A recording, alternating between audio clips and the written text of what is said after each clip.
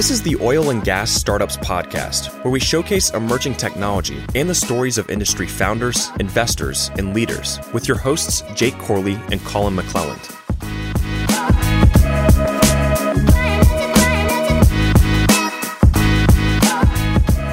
What's going on, everyone? Welcome to another week of the Oil and Gas Startups Podcast.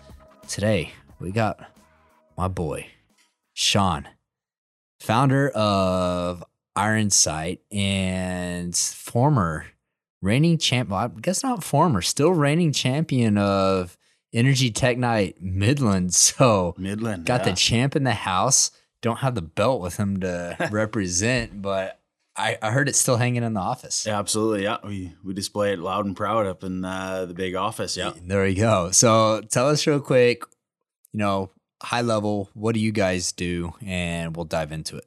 Yeah, absolutely. So Ironsight, it's very simple. We've worked tremendously hard to simplify how we explain Ironsight. So connect demand and supply in the oil and gas logistics space. Okay. It's you'll hear the story of the company, but really where we focus is on onboarding oil and gas producers, their service providers, and we facilitate the transaction. So awesome. Very straightforward. Yeah, I love how you said that you've worked really hard to simplify what you do, because it's actually hard. Yeah, it is. It's extremely hard. Yeah. And so I respect that. I understand, especially in the oil and gas industry, some people like to go into the weeds of what they do, and it's hard to just get to the point of what is it. So. Yeah, we could go for hours on the details, but high level, connect demand and supply, and facilitate it to go through. Yeah. So tell me real quick. We saw a presentation, I think it was about a year ago at the Energy Tech Night in Midland. Yeah, I think it was November of 2021.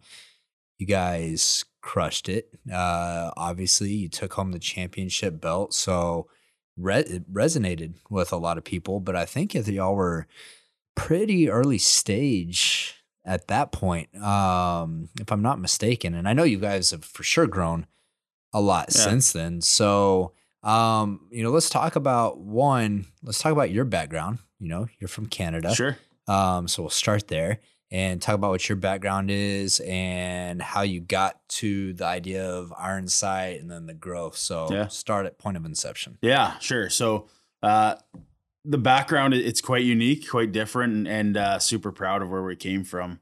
Myself, I'm an electrician by trade. Grew up in a small northern Alberta town, oil town. Typical story, go work. And then I ended up working for an oil and gas producer, ConocoPhillips. Adam, the other co-founder, production engineer, he has mechanical engineer degree, and we came together and took all the learnings that we learned working for oil and gas producers in 2014. We started a service company. So vac trucks, pressure trucks. But how we determined and how we wanted to gain market share was build an app and take all the frustrations of working on the producer side of the business. Yeah. Where, zero accountability, don't know where any of my resources are, not sure what's going on. We took all that, built out an app MVP for our company. Yeah. And our clients would go onto our app and order us and track us. And, that was our business plan. Yeah. So that was your MVP, was actually building it for yourself. And you guys saw this problem and developed a solution for it internally? Yeah, absolutely. So let's fast forward to 2017. A few of our clients on the service side said, hey, we love your service. Good work, Sean and Adam. We love the hustle.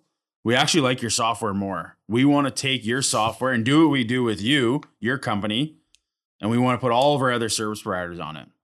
So we really looked into the market and seen nothing, talking about demand to supply. There's really nothing bridging that gap. Yeah. So maybe, a bit looking into the forefront at that time. So we spun out, have nothing to do with the trucks today. Yeah. Big risk, I don't need to go and tell people about the whole story, but you can imagine, right? We have two young kids Adam and I both have young kids, and we're getting out of the vac truck and going into software. Yeah. So, brought development in-house, long story, fast forward to, let's just say today. Yeah. A team of just over 40. Yeah. Deployed to every major basin in North America. So when we came down to Midland, I mean, this is our intention. We've been very intentional about this, and our buyers and our folks that we work with are in those basins. They're not maybe always Houston based or Calgary based or the major centers. So yeah, we went to Houston with you guys. That I'll give you guys a shout out for sure. I think really connected us or at least got us visible with the people that we need to go have meetings with. Yeah. So today, rolling out with some major producers in the US. In Canada, we have a good market share up there and growing a decent user base. Yeah. I think most importantly though, we've we don't sit here and say we're perfect and, we have this flawless, it's a challenge rolling out digital software into a logistics space in oil and gas. Yeah. Enterprise software, especially in the oil and gas industries, is tough, right? Yeah. So absolutely. Nothing easy about it. There's nothing easy about it. Yeah. So what I'm so proud of our team though is, we've been able to get through a lot of the tough challenges and we have about 10,000 monthly users on the platform. Awesome. We'll get let's rewind a little bit. So you mentioned supply and demand. Which demand, I am assuming, is oil and gas companies, E&Ps that need services, and then supply is the service side. So I'm assuming this kind of ranges across all services, oil field services, whether it's workover rigs, roustabouts, water haulers. Is that correct? 100%. Yeah. Okay. Yeah. The only thing maybe I'll correct is, we're seeing more and more internal resources that go execute work for these companies. Example, a mechanic that might work for the E&P in themselves, they're actually putting those resources on the platform as well. So, really touching into more of like scheduling, getting into more and more of the detailed stuff. Yeah, that's interesting too. I remember like years back, I don't think they still have it anymore, but Pioneer Natural Resources had an entire well servicing division, and they were vertically integrated. And so I'm sure you have different types of, pumpers and mechanics and electricians that are just, so widespread from pumpers to like janitors to frac sand to frac water to, we really sweet spot is really day-to-day production ops. So anything that's related to day-to-day production ops is really where we strive and branch out into more and more. You guys have, you've built this out both between E&Ps and service providers, but then have an internal tool as well that can be used for these companies the same way. So that's really interesting.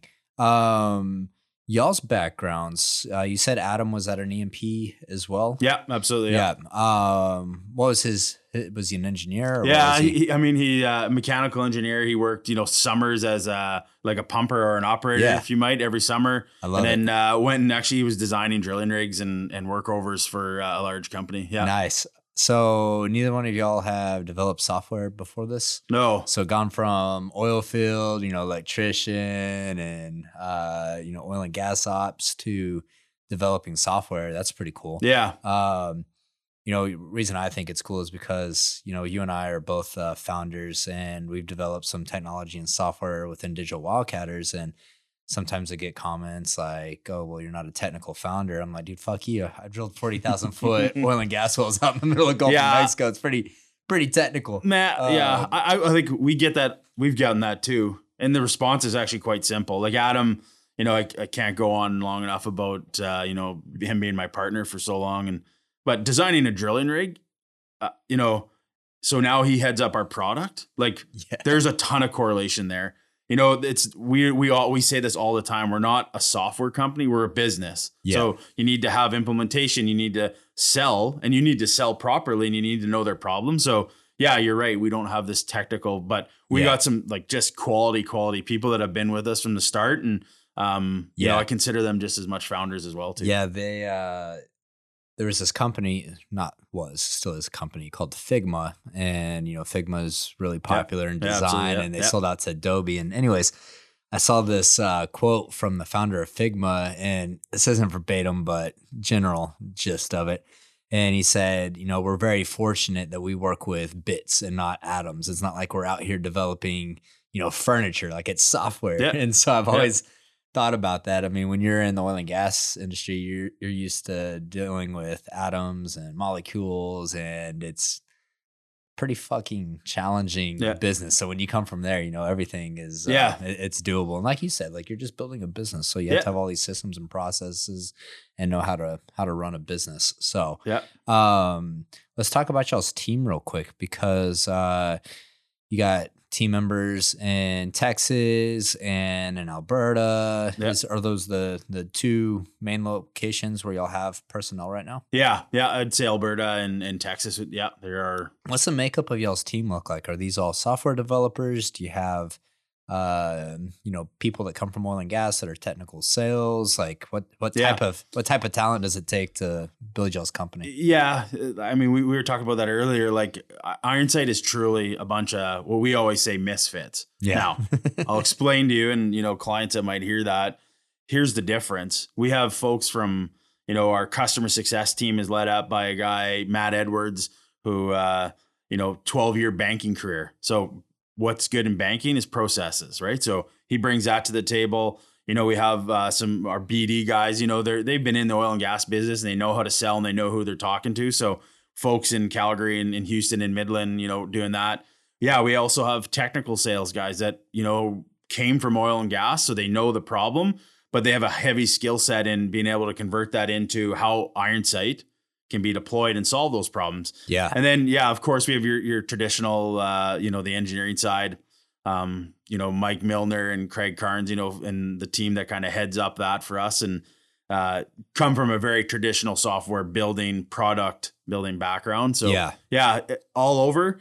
We also have, we have 12 folks in what we call managed services. Mm-hmm. So, what you heard me talk about demand and supply, we heard this about 2 years ago. Man, it would be nice if we could, get somebody to run the software for us and really connect those dots. Well, Adam and I, entrepreneurial guys, and, taking the less traditional financing route and raising big amounts of cash, we needed to find a way to self-fund the growth and follow that. So we, experts in the field went and hired a bunch of folks, and our clients allow us to connect the dots for them. And so you got this service business, managed services. Yeah, managed services that it's great for y'all because it produces revenue, so you can grow the rest of the business without taking on heavy dilution in the future, and solves a problem for the clients, right? And so is this like, you're playing like operator or dispatcher essentially? Is that what it is?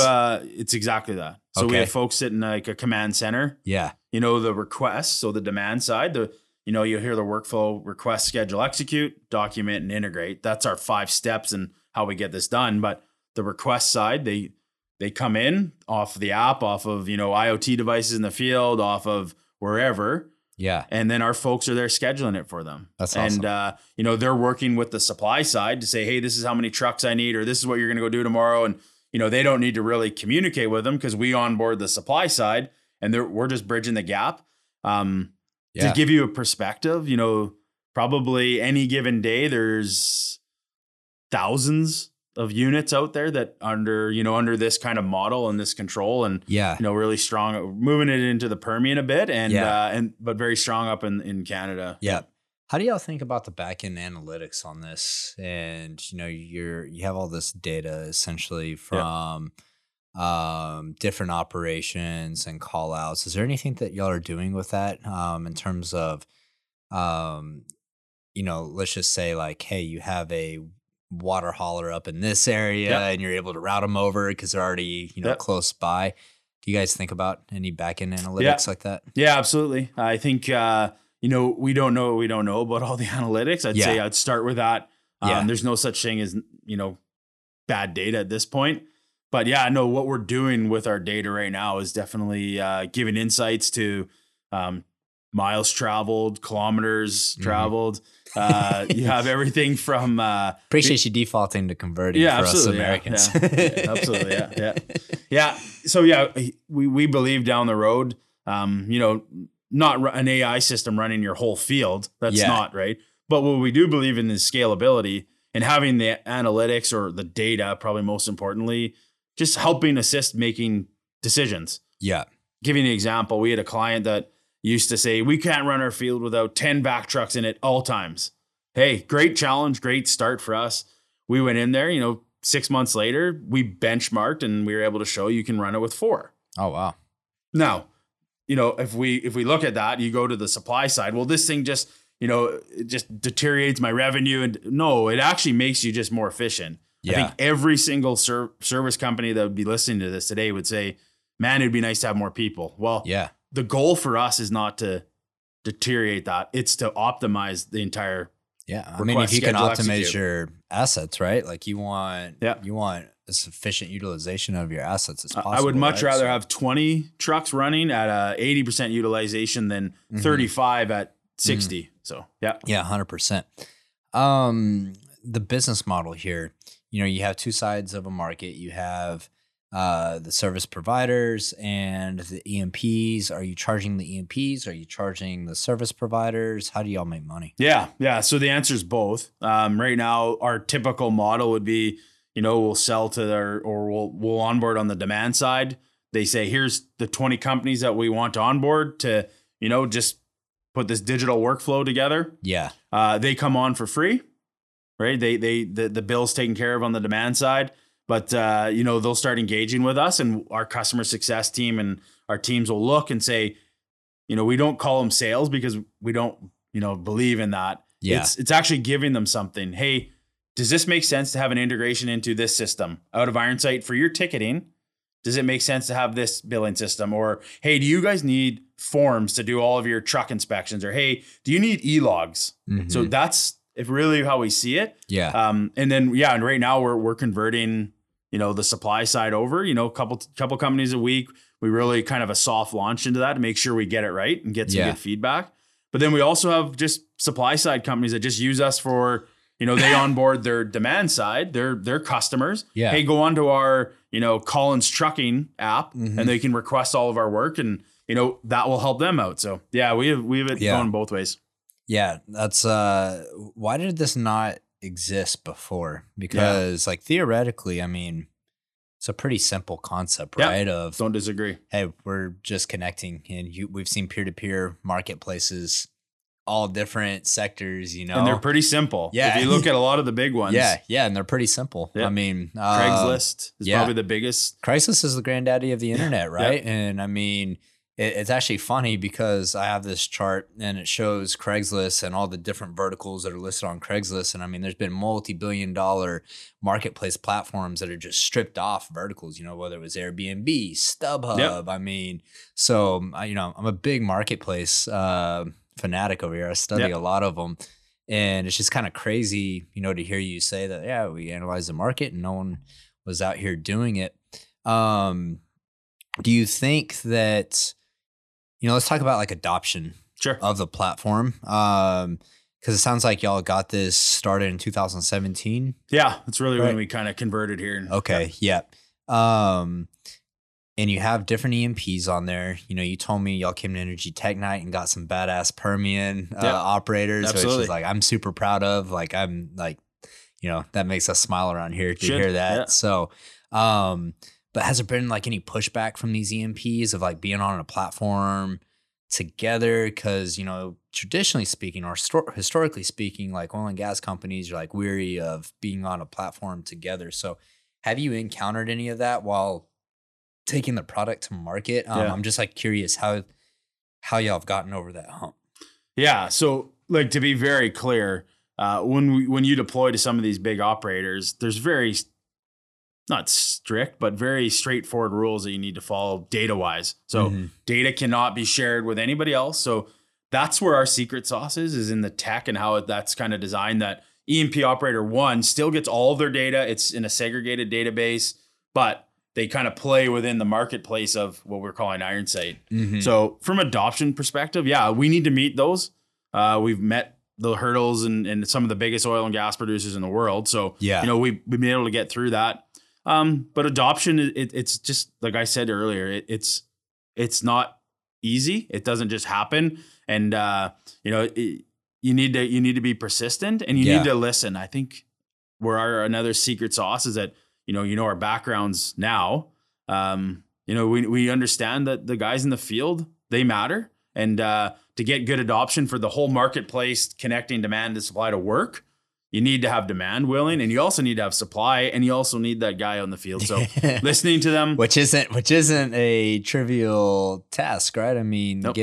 making software for a field hand that makes their life, like, you have to make their life easier, right? And you got to add some value to it. at least you have to show the value. I think that's the biggest thing. Yeah. Like everybody understands, because writing out a field ticket or, texting and calling and getting, where am I going today? Like that's not easy. Yeah. So we just got to put that in perspective that, hey, this is why you're doing it. Yeah. And it's all for the betterment of the industry. Yeah. Like Yeah. that's a very high level thinking, but yeah, no, for sure. Yeah. That's, I've seen lots of problems like this throughout the industry. And it's funny because, I've seen like some blockchain solutions and just like other things that are being used. But at the end of the day, it's like, hey, you need a centralized platform that focuses on data security, make sure that nothing's leaked. And hey, you've got siloed databases. So, a company or EMP XYZ, you have access to your data, but it's here. And like we, if, in the term of trying to be simple, like Craigslist, let's go back to that. Yeah. What was that previously in the 1910s? It's a trading post. Yeah. Guys used to drive there, drop it off. Here's what I want to sell. Now they, fast forward to now, they post it on the internet and they sell it. So for us, our trading post is request, schedule, execute. Mm-hmm. That happens a million times a day. And we say this to all of our clients. You're doing that already. It's just through text, email, call. Maybe there's some sort of system out there that you need to, email over work orders. Well, what we say is this is the new way of requesting, scheduling, and executing work. And here are the benefits. And if you look at how we do our implementations, all of our clients, the big demand side, have input data. So big ERPs, the SAPs, Maximos, and the Microsoft systems. And then they all have output systems. So their production accounting, their data, their ticketing, their AP, analytics reporting. Yeah. So if you look at that, we're just replacing the phone calls to connect them. The COO of a major company that we work for continues to tell us, just be the app closest to the wellhead for us, connect those pipelines, collect that data for us, do it in a simple way, and we'll push you to wherever we need to go do that. So we take that, and now we're looking at a much granular level here. Yeah. I love that you brought up Craigslist, because when you look at these marketplaces, one like overall thing here is that in traditional industries like oil and gas, you can look at things that have happened in tech in other industries and think, okay, how can I apply that to these older, more traditional industries? And marketplaces, like I said, I just love marketplaces because once you get them going and you get the network effects, like look at Craigslist. Craigslist still has more traffic than any website in the world, despite it only having 12 employees and looking like it was developed in the 90s, but it just has those network effects. And so it's really cool to hear that, we're starting to get some traction in marketplaces like this, because it actually solves problems. It solves, efficiency and operations, and saves money on both sides. And so what have been the challenges for you guys in building this? I mean, whether it was adoption and getting your first pilot, building the team, like what's been the hardest thing for you guys? Yeah, I think like look what we've came through for the last couple of years. So building through. Let's fast forward or rewind to 2014, like the day we bought the vac truck. Yeah. Remember the story? We bought the vac. Oil dropped like 20% in the next 2 weeks. So it's like, what are we doing? So focused on that. I think probably the toughest thing for us has just been like change is hard. It like flat out change is hard. Have we been perfect and, always had this? No, but change is it's just different. Everyone, if you're used to just getting a text for 20 years, doing the same fluid haul, and now you have to go onto an app and, start a job and stop it. It's really that simple.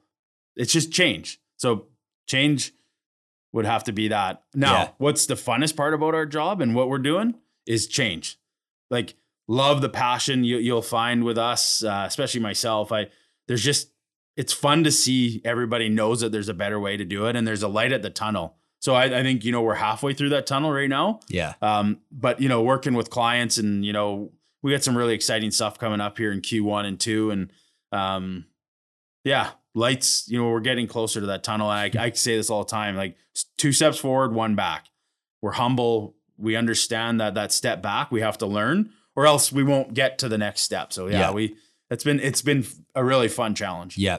Building out enterprise software can be challenging, just like you said, 2 steps forward, 1 back.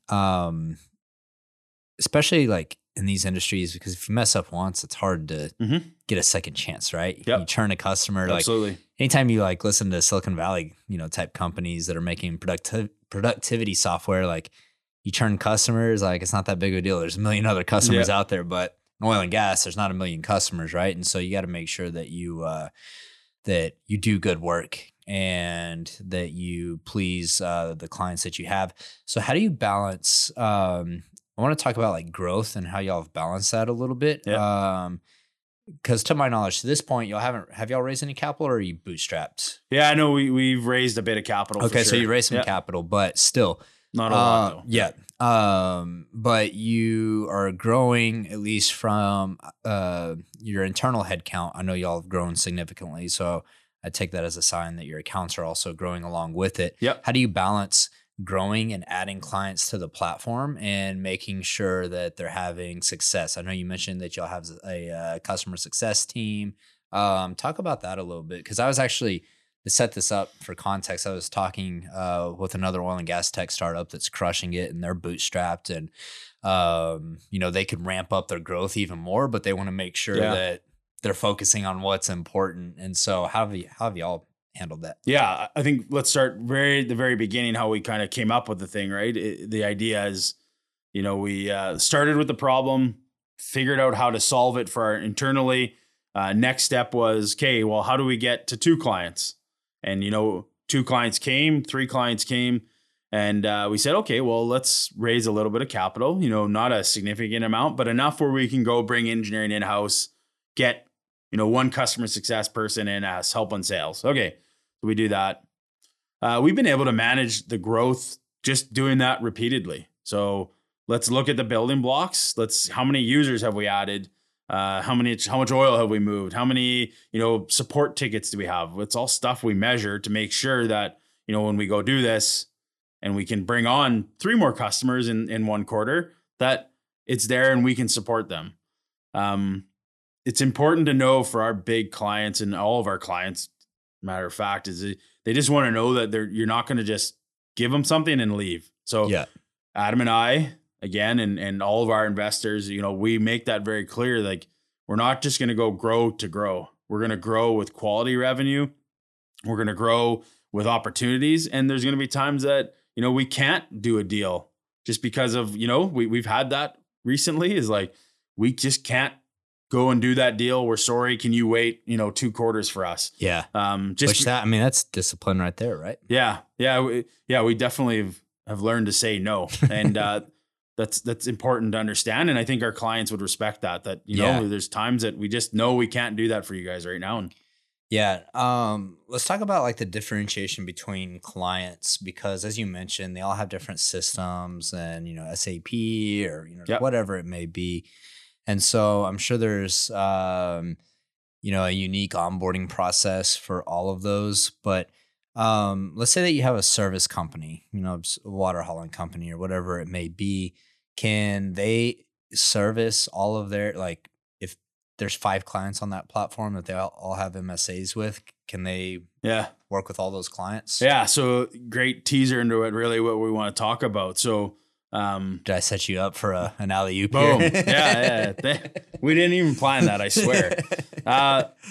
So service company, let's call it Collins Water Hauling. Yeah. Great. Like, be a client of ours. They can onboard. They can tell their, their trucks, their drivers where you're going. They can collect their ticket. we're not a field ticketing platform. It's a byproduct of what we do. We really focus at request, schedule, execute. So now, the secret sauce that we've been working on for a long time is launching IronSite Marketplace. So Collins Water Hauling will be able to, go work for E&P 1, 2, 3, 4. Let's just say they're all clients, and they're going to be able to work in one digital environment. Their one login where they go do their work, and IronSite will be able to connect them to E&P 1, 2, 3, 4. And if their clients in IronSite enabled, that's a term we use. If they're IronSite enabled, we just connect the link. Cool. And they're able to send over their requests, their jobs. They go do their work for Collins Water Hauling. EMP1 can get their data. So very important that the scrutiny and the security is in place so that, both sides of the market can get the data and the information they need out of it. So we, to even further that, even the kind of the next scenario we think about is, we have EMP clients working with other EMP clients. Yeah. So interesting. It doesn't just have to be demand and supply. Now we have this marketplace that demand can work with demand and, share resources or, facilitate water transfers and like a ton of different stuff that we're seeing. And nice. The hard work for 2 years has been done, the discipline to get to this point. And Q1, 2, we have some really exciting stuff like that. So let me ask you like some technical questions on that. Like, say I'm EMP1 and I just put out a request and I said, hey, I need a water hauler here. Boom, on this lease. Do we have to have a pre-existing MSA in place, or is there some credential process in our So to be very, very clear, like EMP has to allow that to happen. We don't get in the middle of the MSA. That's done outside the platform. We've listened to our clients. They don't want that. Yeah. They, there's been some other startups that have tried that. And it's just not scalable and, not that. So they have to approve that link, obviously. Yeah. And, that link is like literally essentially click of a box and they do the MSA outside of the platform, same process that they've always used. And then both parties get on the platform and then you're able to verify that connection. And we facilitate the requesting, scheduling, and executing of work. And then whatever information that EMP1 client wants to document, let it be a production accounting or a field ticketing or cost or whatever. Yeah. It's just, it hits home for both clients, supply and demand, and awesome. We're off and running. Yeah. Has that marketplace, have y'all launched that yet? Or we got it working in a couple spots. Yeah. Nothing major. Yeah. Back to that discipline. Like we only get one chance to launch this. Yeah. So a lot of sleepless nights, I'll give shout outs to a lot of our guys in our team, just the discipline to build this out. Adam and Craig Carnes is another guy, and Mike Milner and Greg Patterson. Like the engineering team that we have is, it's incredible when you can connect a guy like myself, or we have a guy, Mark Ruderham, he spent 20 years trucking and dispatching. He's one of our main guys at our company, because he can feed that information and he knows that certain points that this needs to happen. Yeah. So we spend a lot of time in this boardroom where we hang the belt. And we get in there and we're excited to launch this. Deriving inspiration from the championship belt. Exactly. That's exactly what we let everyone know they got some big shoes to fill. Yeah. They gotta go make you guys happy. So just as important to go and do that, we got to go tell the story a bit. And that's awesome, man. So obviously lots of people listening to this podcast probably interested in IronSite and what you guys do. So where can they find y'all if they're interested in finding some information? How do they get signed up on the platform? Give us some information for them. So super easy. IronSite.app. So IRONSIGHT.app. The .com guy that owns it will never give it to us now, so bear with us. The best spot, request demos. You'll get linked right into us, and we'll follow that. We're pretty big we use LinkedIn. It's a good tool for the professionals, and we can connect with our clients there. So IronSite on LinkedIn is a good one too. Awesome. Yeah, we'll drop a link in the show notes to IronSite. So if you're listening and you want to check them out, just go there and connect with Sean over on LinkedIn. He's a good dude. Got to know him over the last year, and every time I see him now, they're just crushing it and making more progress. So appreciate you coming on the show, dude. Yeah, thanks for having me. All right, if y'all enjoyed this episode, please share it with a friend and leave us 5-star reviews. That's how we keep doing this thing, how we keep growing it, just by you sharing it with everyone and spreading the gospel of oil and gas startups. We will catch y'all on the next episode.